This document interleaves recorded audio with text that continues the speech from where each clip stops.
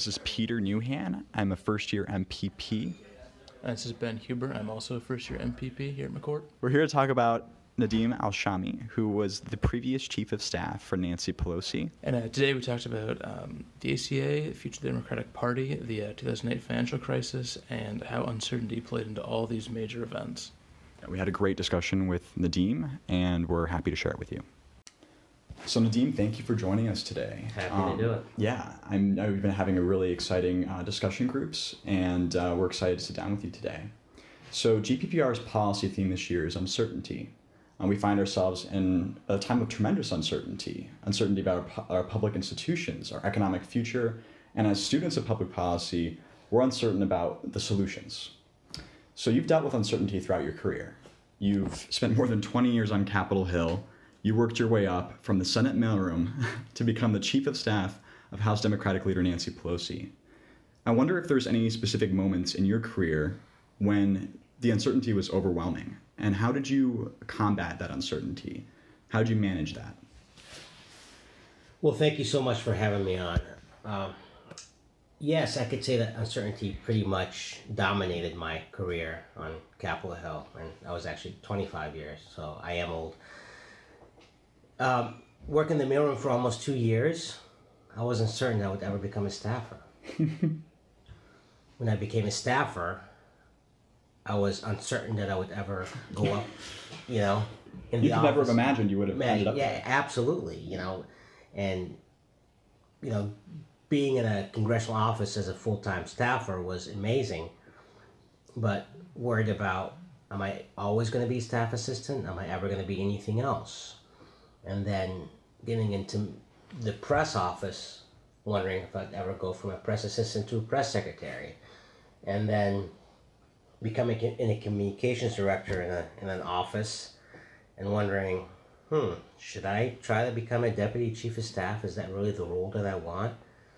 And then going and just moving on to the Senate leadership and then to the Speaker's office and then being uncertain about what's going to happen after the election, after we lost the majority. And then the one thing I was certain of is I would never become chief of staff to Leader Pelosi, because I really was communications director and a senior advisor, and that was kind of my position I've always wanted to be in. And then I was asked what I would be interested in. I really wasn't asked what I would be interested in. We're putting your name forward to be a candidate for chief of staff.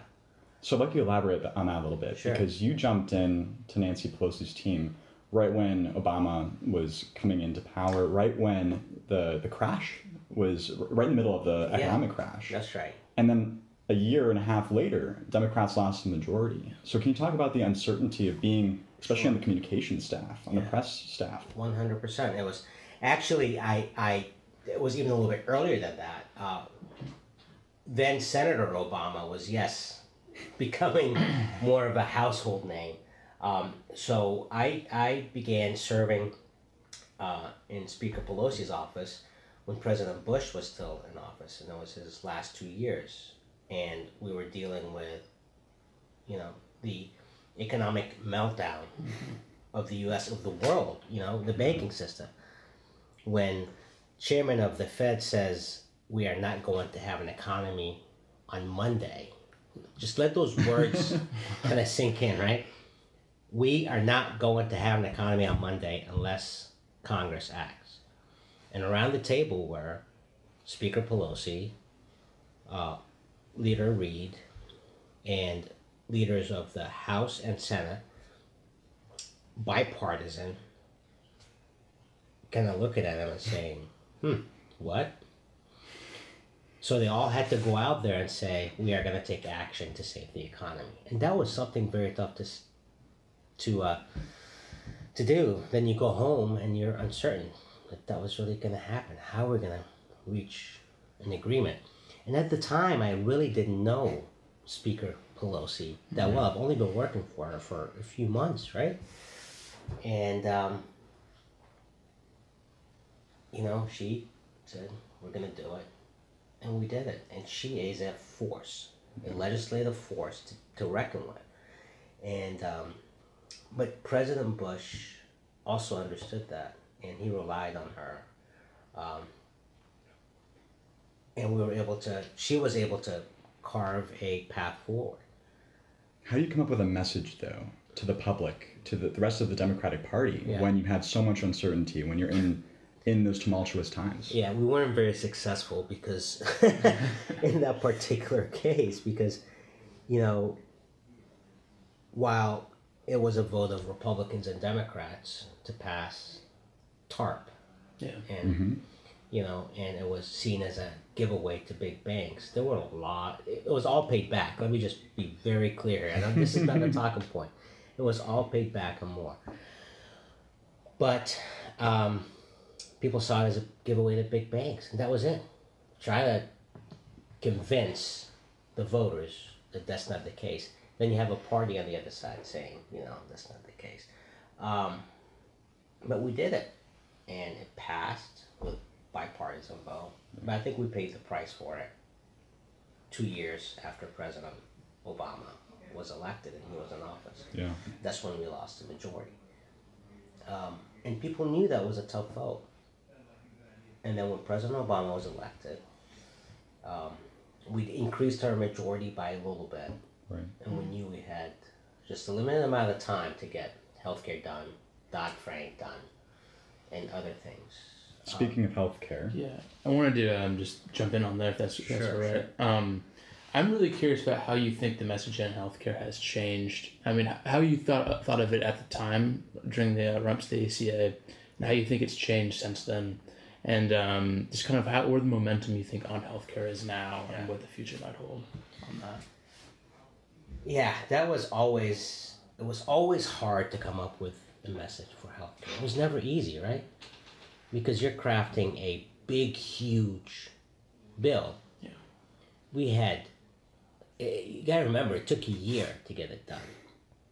Hundreds of hours of hearings. Mm-hmm. Over 100 Republican amendments. And then you had to deal with the Senate. While the other side was saying, they were attacking you. Yeah, this bill is gonna kill grandma. Right? Death panels. Exactly. Yeah. It was all untrue. So that's what you were fighting. You were fighting the attacks, right? And you were trying to come up with a bill that is paid for and actually reduces the deficit. But the original cost was $900 billion. Mm-hmm. So we tried to move to when this bill becomes law, you're going to have a certain number of benefits that you're guaranteed to get. Mm-hmm. It's going to save lives. It's going to lower cost. It is based on the system that we have now. It was a messaging war back and forth. It took a while for it all to sink in, because when the repeal effort came in, people said, oh, this is Obamacare that they want to take away from us. Right. And they shouldn't do that. So I want to add something to your question. We know now that there is no longer a penalty for opting out of getting insurance now. Yeah. And there's a lot of suspicion, or suspect on what that's going to mean for the insurance markets. Is there going to be a death spiral? Because, as we know, insurance companies can't turn away someone for pre-existing conditions. Sure. So what is your thought on that? Will we end up coming back in the next Democratic administration and having another healthcare battle? Yeah. Oh, I guarantee the battles are going to continue. Yeah. I think the only way the battles stop is when the American people realize, we have a good system in place. It needs to be fixed in certain parts. And when the insurance companies go out there and say, look, the only way for us to continue to offer good health care is people realize that the system, needs to get fixed, but it has the bones in place. Death by 1,000 cuts to try to repeal ACA is not something that is worthy of the American people. Yeah. Yeah, absolutely. But if it kind of gets there, if that's the direction it seems to be going, either through executive action or if a repeal effort gains steam again, when the Democrats take power, what is sort of to be done at that point? Where do they go? The power of the purse is really why I got into politics. Mm. Because back in the early 80s, in 8th grade, I was in civics class, and at the time Mrs. Fields was talking about the power of the purse in Congress. And I really didn't know. Power of the purse? What are you talking about? Did he walk around carrying a purse? She explained it to me and to the class, and I said, then it clicked. Congress makes the laws and controls the money. Mm-hmm. So, the day that Democrats regain power, they control the money. And even if the other, the party may be in control of the White House is a different party, controlling the money, makes people see things differently. Yeah. And allows for real bipartisan compromise. So I think that's kind of a long-winded answer of saying that's how you save and strengthen ACA and make the fixes that you need. Yeah, that makes sense. So I was thinking, when the Democrats take power, this is sort of something we're all thinking about, and that's certainly where the polls are looking. If not in 2018, maybe 2020. But so what do you think as an institution the Democratic Party is headed right now? What does it need to change? What does it need to keep the same? How does it appeal to voters after 2016? It's a tough question.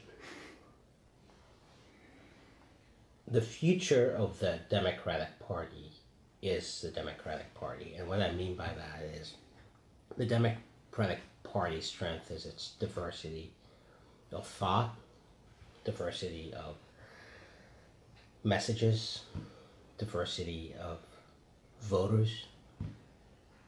So let's go with thought. There are those who are extremely progressive. There are those who are Democrats who are more aligned with the business community. There are those who are more aligned with the union. There are many different people within the Democratic umbrella. And that's what makes us strong. In order to create a bill, you need to have a bunch of different parts and a bunch of different coalitions to get a bill across the finish line and signed into law. For the Democratic Party to fail is if we are all thinking the same way. In order for the Democratic Party to grow and thrive, we need to have the old, the new, the young, energetic crowds. You need to have the senior citizens. You need to have everyone to be comfortable. But to say that in order for the Democratic Party to be successful is to be thinking one way is a guaranteed failure for the Democratic Party. What role does the party leadership play in that role? Because Nancy Pelosi, for example, gets a lot of criticism, somewhat unfairly, from the right. But I wonder, do you think that the Democratic Party needs to take a new turn, needs to renew its messaging in a way? We talked at your last discussion about the need for Democrats to be worried about their base, to make sure that their base comes out and vote. And this is really playing out right now with the gun rights debate or the gun control debate and the immigration debate. And I'm wondering, what role does the Democratic Party leadership play in setting the path for the agenda and whether or not new leadership might be needed to accommodate some of the concerns that we discovered after the 2016 election? I think the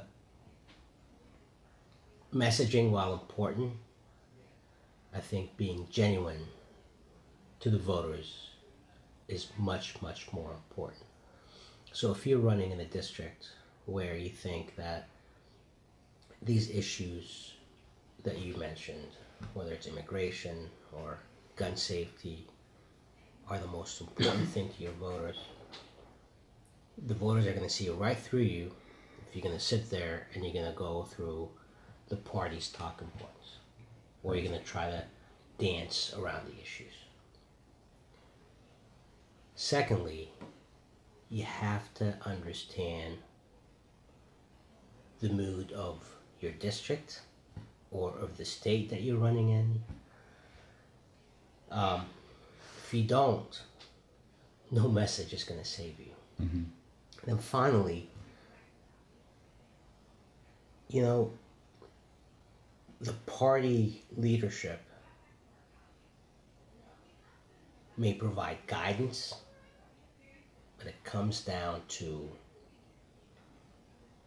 the person who is running for office to take it or not take it. And again, I always say to candidates, voters will see right through you if you're not being truthful with them. Right. And then in 2018, the party will decide who should, lead. In 2020, it'll be the same thing. We're going to have an exciting primary on the Democratic side. You're going to have all kinds. And, I'm kind of looking forward to that. Are you worried about there not being a clear leader or messenger for the Democratic Party? It seems like there are a lot of internal divisions within the Democratic Party that maybe aren't so visible because Republicans are running the government. They're the majority. And I wonder how you think that will play out in the primary. The divisions within the Democratic Party have long existed. God bless them, because, if we're not fighting on the inside, trying to figure out who we are, that means we're all in agreement. That means the Democratic Party thinks one way and acts one way, then we lost. Mm-hmm. It's always there. The fighting is always there. Questioning the leadership and, whether they did a good job or they gave too much or they didn't get enough. It's just part of our DNA. It's who we are, If we kind of sit back and say, nah, everything's good, or just forget it, everything's bad, without having those divisions, And that's how you get the ideas that unite the party, you know what I mean? Right. Because everybody is in agreement. Because everybody's fought it out and kind of came to a consensus. Look, and there are those going to be on the left or the right who are never going to be satisfied. And that's okay. That's fine. Because, again, if we're all satisfied, then we're just boring.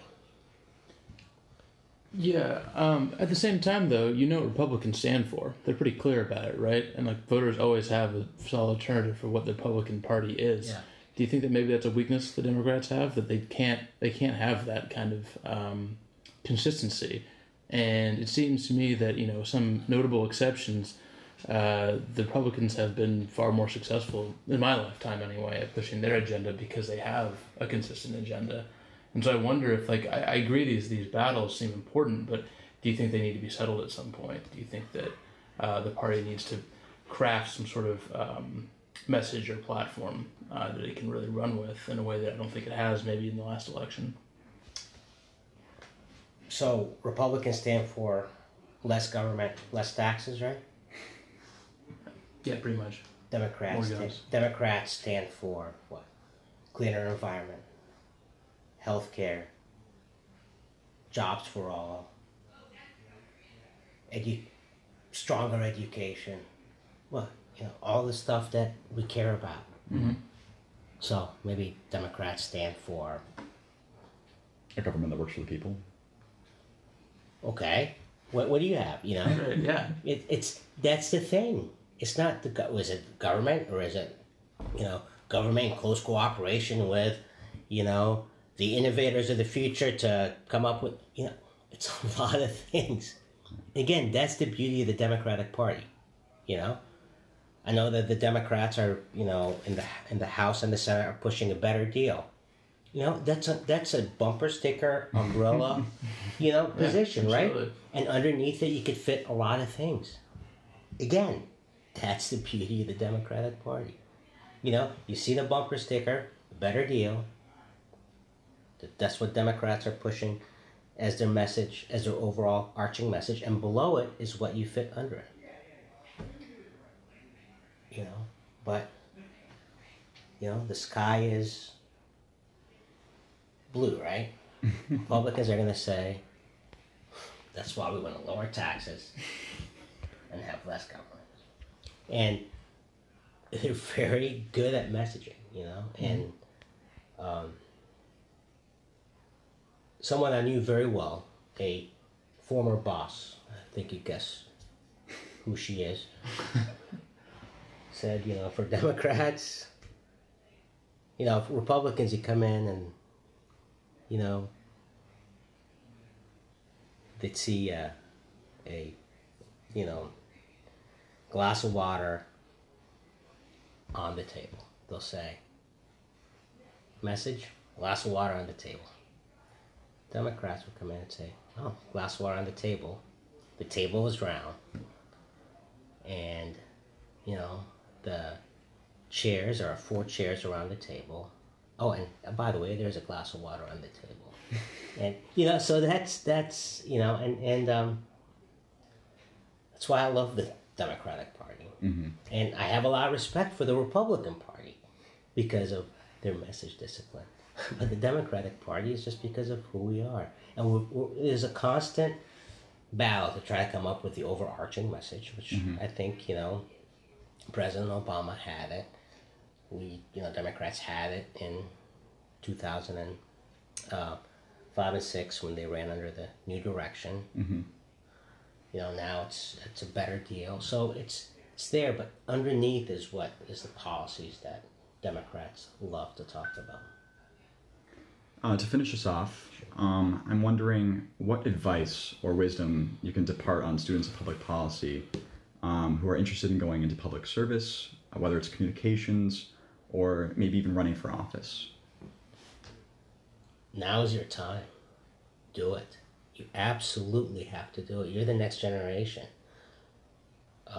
Whether it's behind the scenes, whether it's running for office, we need new thinking on both sides, and independence. We just need this new generation of leaders to come up and say, we've seen how things were done in the past. We're gonna come in and we're gonna participate, but we're gonna do them better. Yeah. So participate and do it as quickly as possible, please.